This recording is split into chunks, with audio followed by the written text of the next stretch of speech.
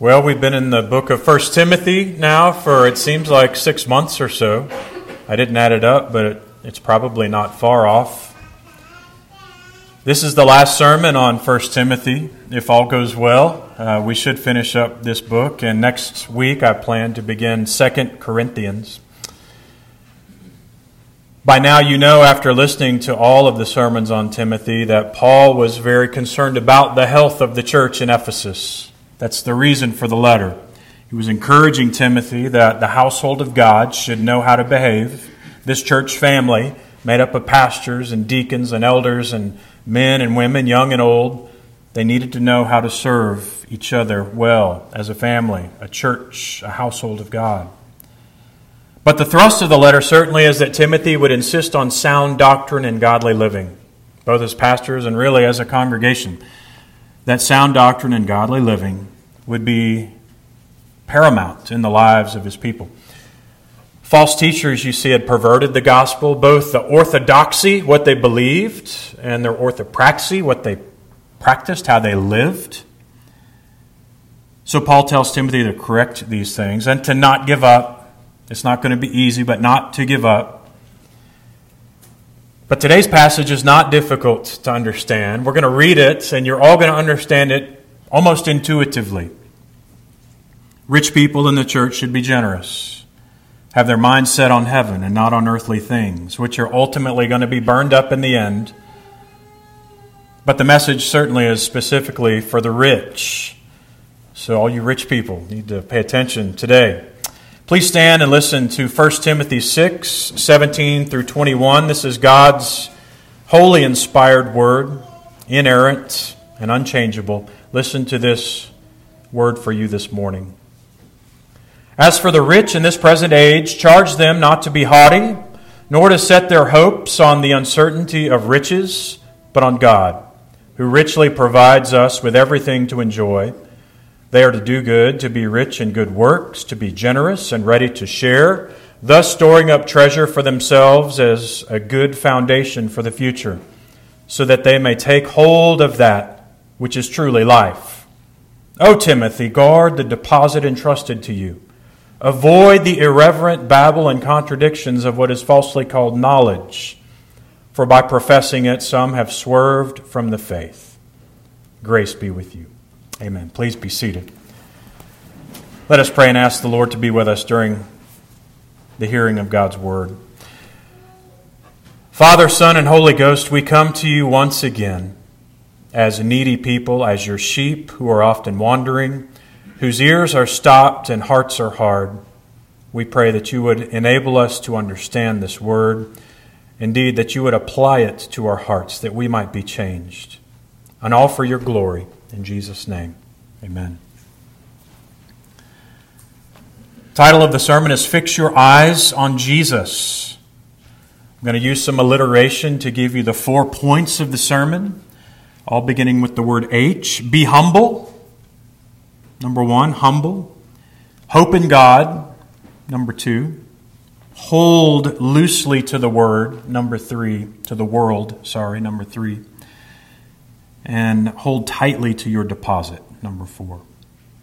Be humble, hope in God, hold loosely to the world, and hold tightly to your God. This last part that we read, verses 17 through 21, may not seem like it fits.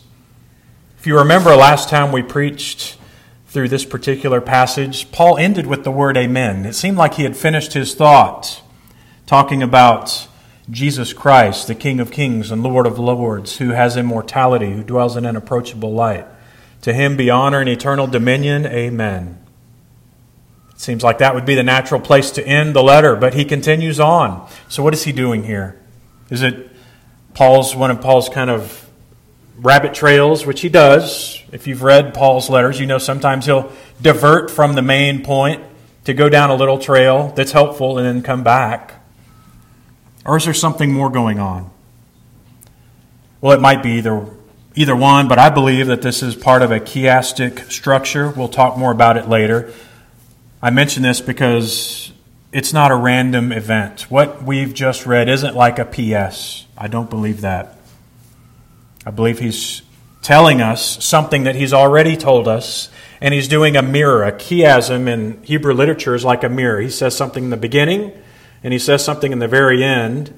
This is A and A minor, if you will. And they mirror each other, these messages.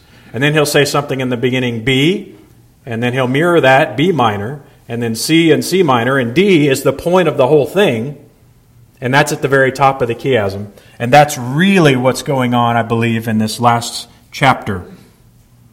Verses 3 through 8 of chapter 6, what does he talk about? False teachers. People who are swerving from the faith. What does he talk about in verse 21, which we just read? Those who have swerved from the faith. There's your A and your A minor. How about verses 9 through 14 in chapter 6? This is all about the love of money, fighting the good fight. The B minor is 17 through 20. The rich in this age, don't be prideful. Store up treasure in heaven. Guard the faith. Then you have C, which is 15a. Christ is the only blessed and only power. Mirrored with verse 16. He lives in unapproachable light, honor, eternal strength. And then the whole focus of the whole last chapter is verse 15b. He's the King of kings and the Lord of lords. So this isn't a random thing that Paul's doing. He's specifically re-emphasizing a previous point.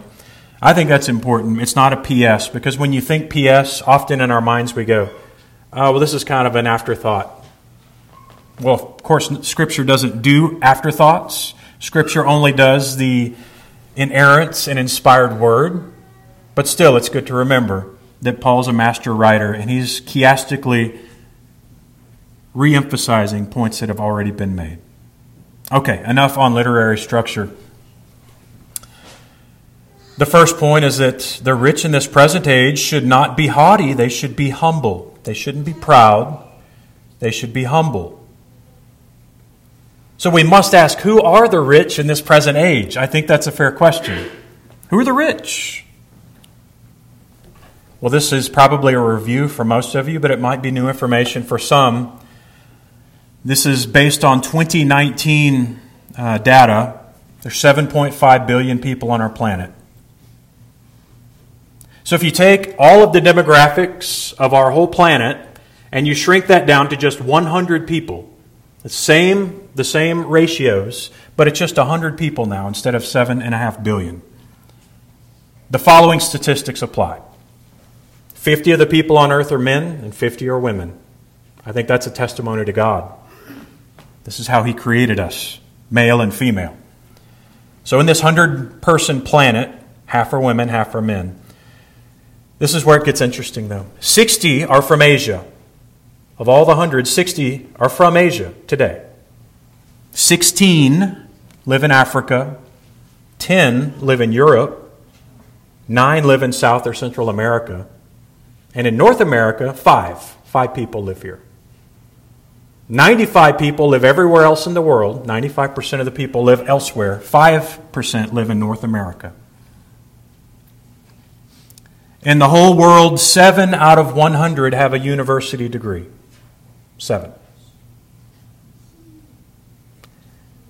Some of you are already thinking about lunch. 15 people in this world always have enough to eat. If there are 100 people in the world, 15 have enough to eat. 15 are also overweight. These are in the wealthiest countries of the world. 69 people are somehow malnourished in some way. Let's look at wealth. North Americans, you know those 5 people who live in North America out of the 100? North Americans own 30% of the world's wealth. So practically, if your annual income is $40,000, you're in the top 3% of the world, the richest people in the world. This is from a statistic from the Miniature Earth Project. I couldn't verify it, but it sounds good. If you keep your clothes in a closet, your food in a refrigerator, and sleep on a bed and live in a house, you live better than 75% of the world. It's probably not far off. In our world with only 100 people, The first 45 people in the world own 99% of the wealth. The first 45 people, that includes us. So the next 55 people, everyone else in the world, shares the last 1% of wealth. So you get the point. We have first world problems. Most people in the world have third world problems. I need some food. I'm starving. I'm sick. There's no doctors. Why are there worms in my gut? I need shoes. I can't get rid of these lice. I have no money. That's the vast majority of our world's population. In America, we have different problems, don't we? My iPhone 31 won't download the pictures. What is wrong with this world? I have to find a new vet for my dog. These new shoes are the wrong color. I've got to send them back now. My front porch is being invaded by grasshoppers. That's real. I need new insurance. I can't get this particular procedure covered. I can never find anything in this grocery store. It's so big. That's real as well. So these words of Paul to the rich in this age, my point is they're for us. They're for all of us. Not just hypothetically, but really. Based on a worldwide standard, everyone in this room is incredibly rich. Based on a first century standard, everyone in this room is incredibly wealthy. We live in the wealthiest country the world's ever known, with more freedom than any other people in history, more opportunity for advancement than any place on the globe. Things aren't perfect, this is true, but there's no question that our quality of life, this is the greatest place and the greatest time to ever be alive as a human in our 6,000-year history of creation. Everyone wants to get to America. Have you noticed that? Nobody wants to leave. And it seems like everyone wants to come to East Tennessee as well. So for me, this is the bottom line. Compared to the rest of the world, we are all incredibly rich and blessed beyond belief. And we need to be grateful for all that God has done to provide for us.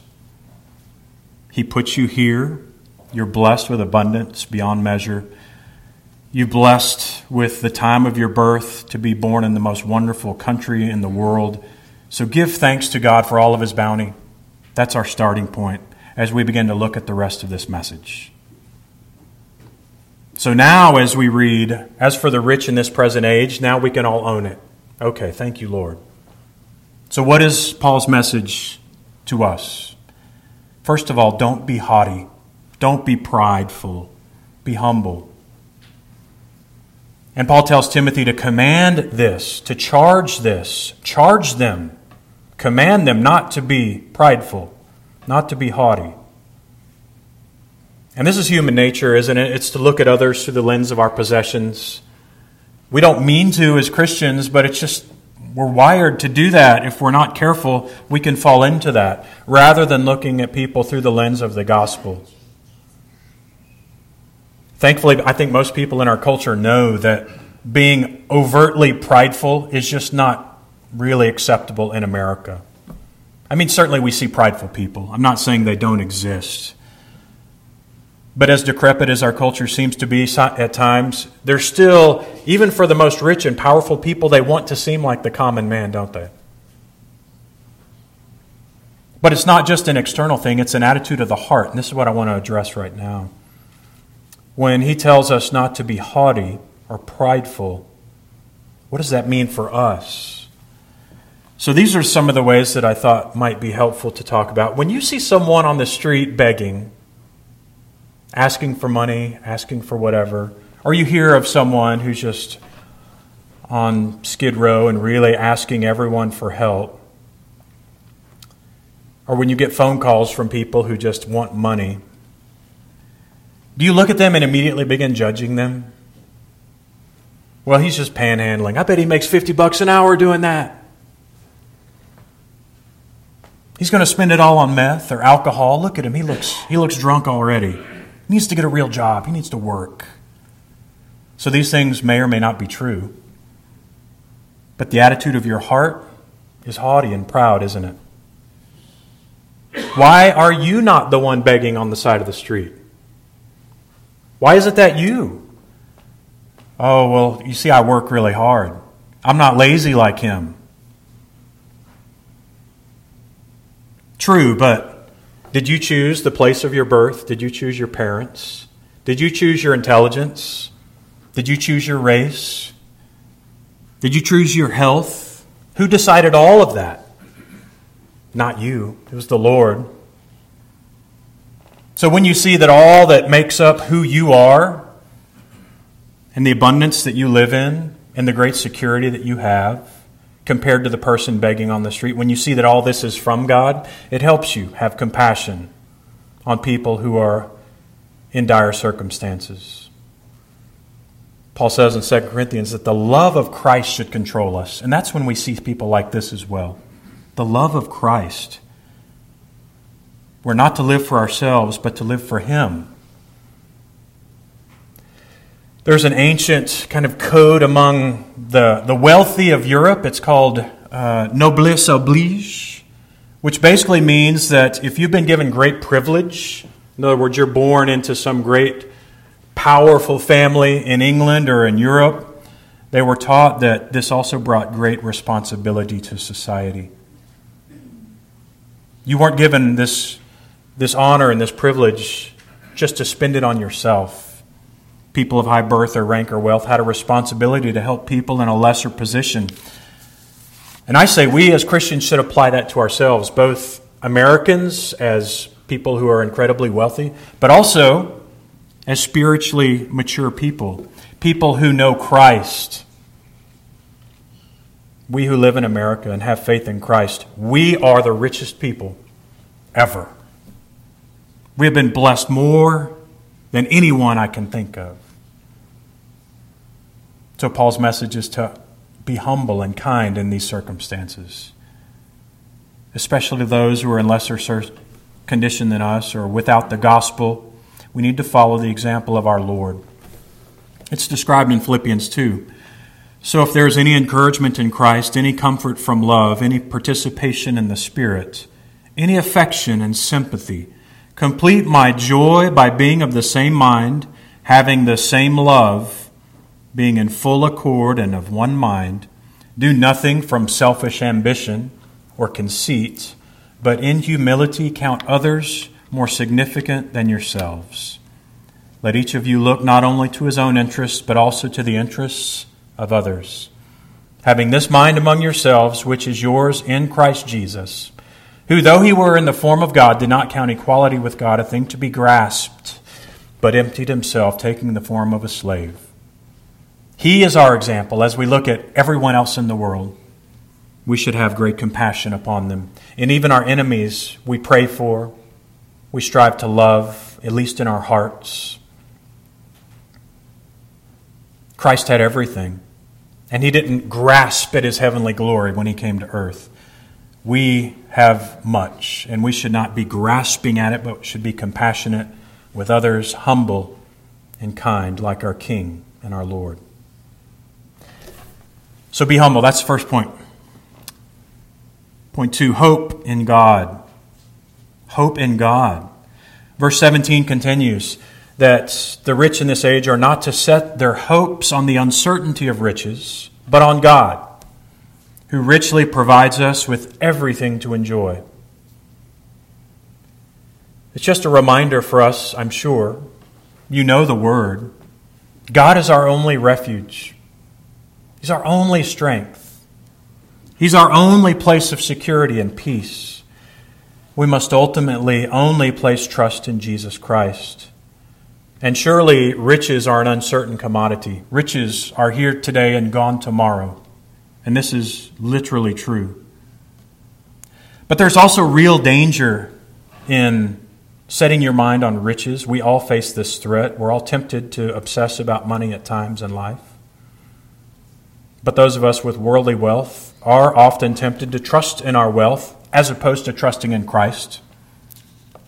Sometimes when people experience financial hardship, it's not the devil It's God who's stripping you of an idol that's going to destroy you. Remember the parable of the sower? The seed is the gospel, and it fell among thorny soil. And what did our Lord say about that in Mark 4? But the cares of the world and the deceitfulness of riches and the desires for other things choked the word, and it became unfruitful. You remember the rich young ruler? Luke 18. He's very religious, goes to church every Sunday, probably twice. Jesus told him, one thing you lack, sell all you have and distribute to the poor, and you will have treasure in heaven, and come and follow me. But when he heard these things, he became very sad, for he was extremely rich. Jesus, seeing that he had become sad, said, how difficult it is for those who have wealth to enter the kingdom of God. It's easier for a camel to go through the eye of a needle than for a rich person to enter the kingdom of God. There's a great warning here for those of us who know God, know the truth of the gospel.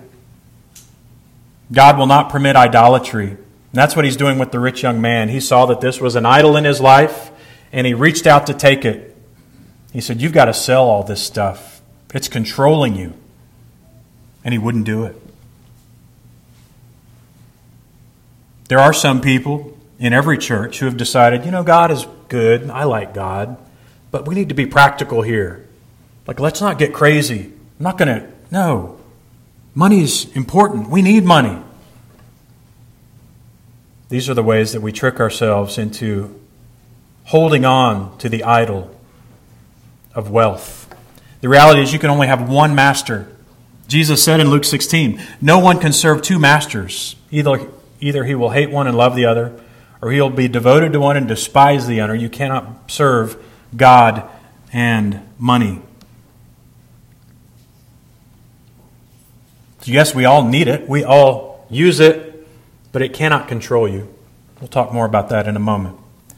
We need to trust our good master. He provides everything that we need. So when you're tempted to obsess about your wealth or the trappings of this world, set your hearts on things above and not on earthly things.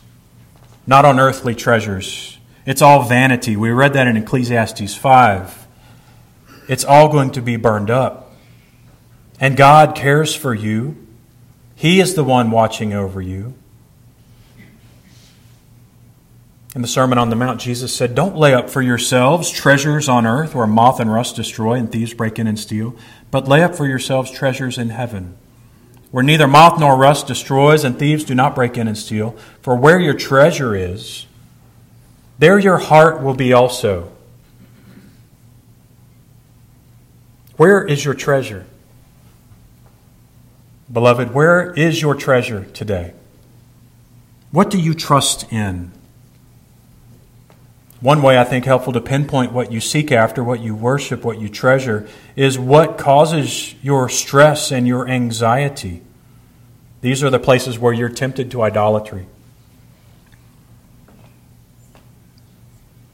What should you be anxious about? That God's name is blasphemed every day? Yes. That should cause you anxiety. That His law is ignored, His character is maligned? Yes. That the Lord's Day is desecrated, even by Christians, every week? Yes. These things should cause you anxiety. But are any of us anxious about the things of God? Or is it rather success at work, or loss of income, or good grades, or the future?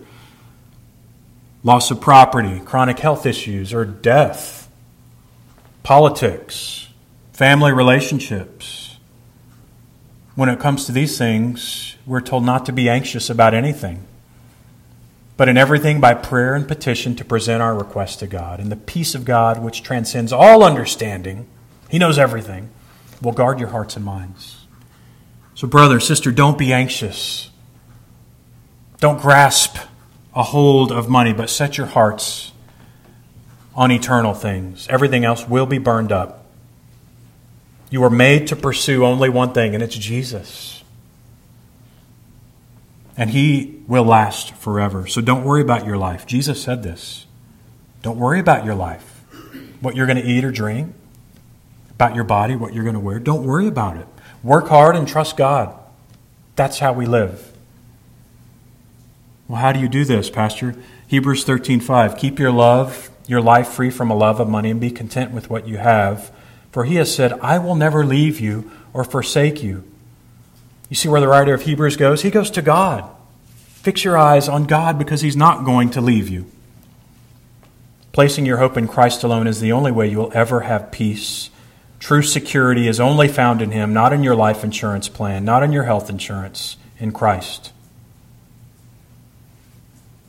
In Philippians 4:19, Paul says, My God will supply every need of yours according to his riches and glory. He really is a good shepherd. He really does care for you well. So be humble, point 1. Point 2, hope in God alone, not in your riches. But point 3, hold loosely to your possessions. You see, if you understand that God is your provider, it frees your heart up to be as generous as you want to be. Hold loosely to your possessions. This is verse 18. The rich in this age, they're to do good, to be rich in good works, to be generous, ready to share. That's us. So why does God provide more wealth to some people than others? Well, we don't know. But they're to be generous, ready to share, to do good. And again, we're all in this room in the category of the rich, the top 3%ers. That's us.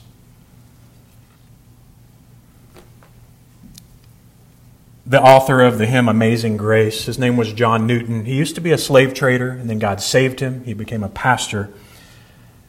And after pastoring for many years, someone came to him as he preached through a text that would imply that people should give to the poor. They came to him and said, Pastor, should we give to the poor even if doing so could create risk for my own family or my own estate? Should we still do that? Because it doesn't sound wise. And he responded very, I think, in an apropos way. He said, if someone came to you today and asked for a loan, and you were 100% sure, no doubt, that it would be paid back in 1 month, and you could survive without that money for a month, and it was a certain done deal, you knew it was guaranteed for repayment, would you loan the money requested? The man said, yes, of course. There's no risk. I would certainly do that. Pastor Newton said, well, then you've answered your own question, because our Lord has promised to supply all of your needs according to his riches and glory. Our Lord said as much in Luke 12. He said, fear not, little flock. And this is when he's telling his disciples to be generous and kind and not be afraid of the world. He says, fear not, little flock. It is your Father's good pleasure to give you the kingdom. Sell your possessions, give to the needy, provide purses for yourselves that will not wear out, a treasure in heaven that will not be exhausted, where no thief approaches and no moth destroys. You see, when we understand who our God is, it frees our hearts up to be as generous as we want to be. And the return is 100% guaranteed. There's nothing for us to fear. You should never be prevented from doing good by your fears. No. Yes, be wise. Of course, be wise. Be a good steward. I hear all the arguments all the time. Even in my own heart. Yes, we want to do those things. But are these excuses for us just to hold on tightly to what we've got? Or should we have our arms open wide? Rather than being a lockbox for the wealth God's given us, shouldn't we rather be a funnel? And one of those funnels that kind of squirts out concrete where you just kind of spray it all over. Wherever the need is, wherever you need a little bit more, you just spray it there. That's the way we should live. An old theologian said the kingdom of God is like an upside-down kingdom. Like all the things the world values, we don't value. And everything we do looks foolish to the world because our heart is somewhere else. We hold loosely to all that God has given us. This is the way to freedom, and you can do this if you have your heart set on God. This is the way to live, brother and sister. If you are holding tightly to things, you're creating anxiety for yourself that's not necessary. Fix your eyes on Jesus Christ. Open your arms up. Hold loosely to everything you own. Your family, your relationships, your home, certainly your money. It's good and pleasing to the Lord to do so. You should be generous and ready to share. And this really is one mark of a Christian. We hold on to our worldly wealth so loosely that the best cared people for in the whole world are people in a church that believes this. You remember at the end of the age, Jesus told a story. It wasn't really a parable. He's just telling us what's going to happen. Matthew 25, he says, "The king will say to those on his right," those who are saved, "Come, you who are blessed by my Father, and inherit the kingdom prepared for you from the foundation of the world. For I was hungry, and you gave me food. I was thirsty, and you gave me drink. I was a stranger, and you welcomed me. I was naked, and you clothed me. I was sick, and you visited me. I was in prison, and you came to me." And the righteous will answer him, saying, "Lord, when did we see you hungry and feed you, or thirsty and give you drink? When did we see you a stranger and welcome you, or naked and clothe you? When did we see you sick or in prison and visit you?" And the king will answer them, "Truly I say to you, as you did it to one of the least of these my brothers, you did it to me." And he's talking specifically about the body of Christ, the church. God never calls unsaved people his brothers. The Father never calls unsaved people his children. He's talking about the church. How we care for each other is that.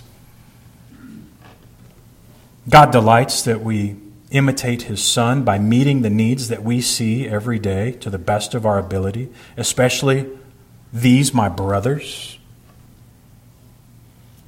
God delights in that. It's on most people's minds, if you are connected to the outside world at all, what is going on in our country? Like, what is going on? Seems like our rights, our liberties, our freedoms are all shrinking.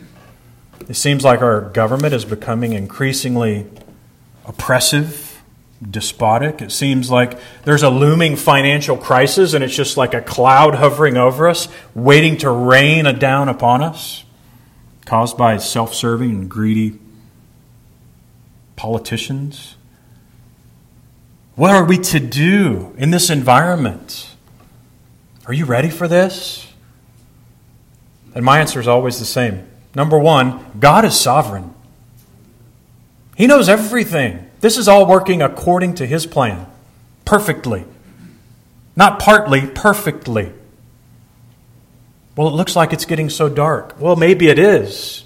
But out of darkness, there always comes light in God's system, in God's paradigm. Nobody wants darkness. You'd be silly to hope for darkness, to hope for difficulties. But if it comes, there is light coming. So praise God for a sovereign God. But secondly, if there really is a crisis, look around. This is a loving family. We have lots of skills. We have lots of love. We're going to take care of each other. We have something that no one else in the world has. The person to your left and to your right is going to give you food if you need food.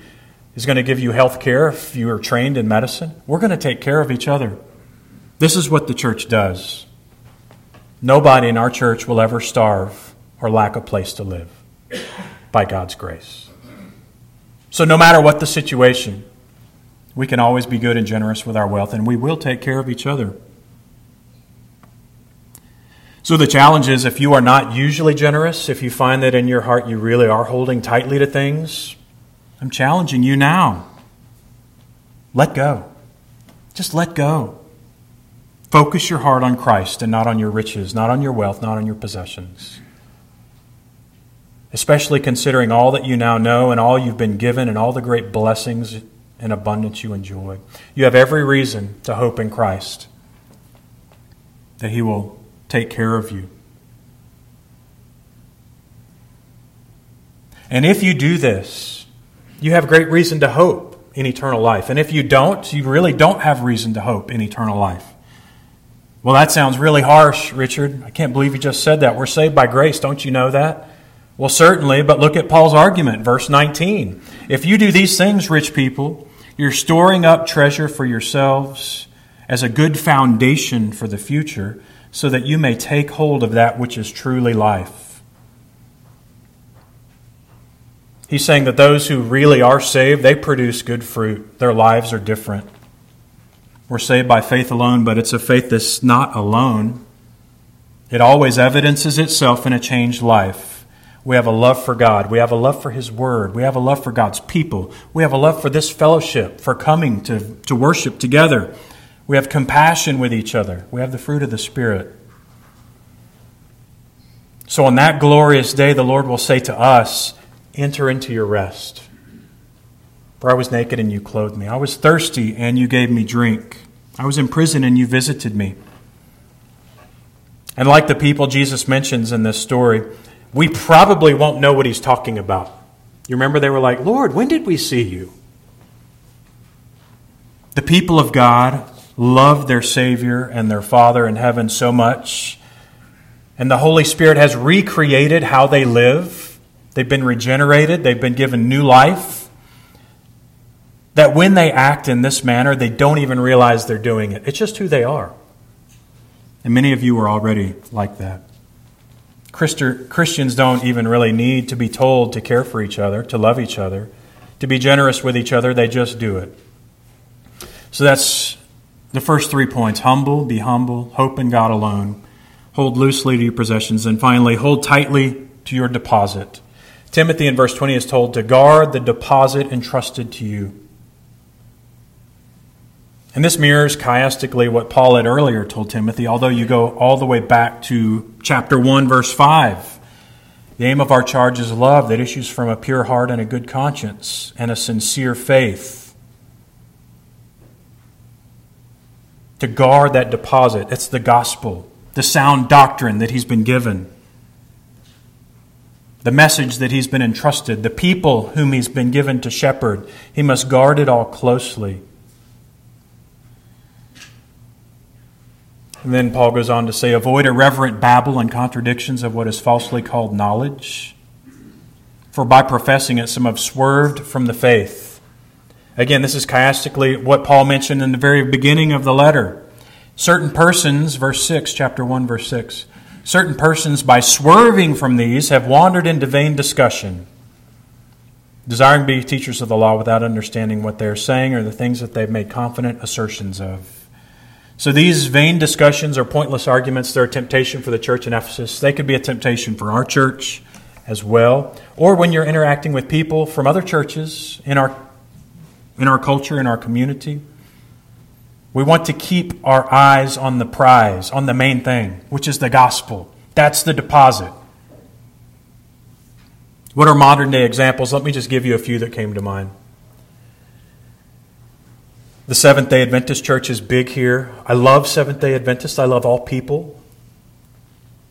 They are in error about many things. So when they come and talk to me, and people have done this, don't you know you're supposed to worship on Saturday? It's a pointless discussion. Why would I enter that discussion at all? Or they tell me that I need to stop eating meat or whatever. Or that their church is the only church that's not apostate. All other churches are in error. It's a vain discussion. It's a false teaching. It's best left alone. Why would I talk about that? I always try to point it back to Christ. And the 2 or 3 times that I've done this, of course, the discussion ends. These particular people, anyway, did not want to talk about Christ and the gospel. Yet they're very confident, like Paul says, but they don't understand what they're saying. Or end times mania. People that just always want to talk about the end times. Oh, look at the newspaper. The end is coming. Look, this is the mark of the beast. Look, this is the Antichrist and all this stuff. It's a distraction. It has nothing to do with the gospel that we are to live every day. The end is coming. We're not afraid of it. And it's nothing that I need to obsess over. So what do? We show them great compassion. We show them love. We show them Jesus. We share the gospel. We talk about the hope we have in Christ, that He came, He died for sinners like me and you. And apart from God's grace in my life, I would be nothing. I would be hell-bound. And yet God, who is rich in mercy, while I was still dead in sins, He saved me. And it's by grace alone that I've been saved. So my salvation is a wonderful gift, and it makes me humble and generous and gracious. This is the message we want to live. It's the message we want to preach. God's Spirit, if you understand these things, it's a gift of the Spirit. He's revealed it to you. You're not that smart. It's only by His Spirit that you understand anything spiritually that's true. So give God all the glory. So be humble. Hold on loosely to everything God's given you. Hold on tightly and guard the deposit He's given you. And finally, the conclusion is just the last line of the chapter. Grace be with you all. That you is a plural you in the Greek. It's you all. So this is for the whole church. The whole message is for the church. And grace be with you is the best salutation you could ever receive. It's a mirror of the Hebrew word shalom. Shalom means peace, but it's more than just I'm not in conflict kind of peace. It's a whole life of peace and hope and grace and blessing. This is not found in money. It's not found in any worldly security. It's not found in family relationships. True shalom is only found in Jesus Christ by the Holy Spirit. It's by grace through faith. We who know God's shalom can offer no better greeting than grace be with you. So be humble, hope in God, hold loosely to the world, be generous, and hold tightly to the gospel. And this will be the only security you will ever find on this earth. Let us pray. Our Father in heaven, we thank you so much that you have given so much to your people. We pray that you would help us to understand the great blessing that we enjoy. We are overwhelmed when we think of so many people who would love to be where we are in this world. And yet you have put us here. We pray that we would always give you thanks. We would always give you worship. We would always give you great honor. We would always show great gratitude for all the gifts that you've given us. And that you would give us great compassion for the poor, for the lost, for the needy in our community and all over the world. Make us faithful to pray. Make us diligent to give. And keep our hearts always set on things above and not on earthly things. For Jesus Christ, your name's sake, we pray. Amen.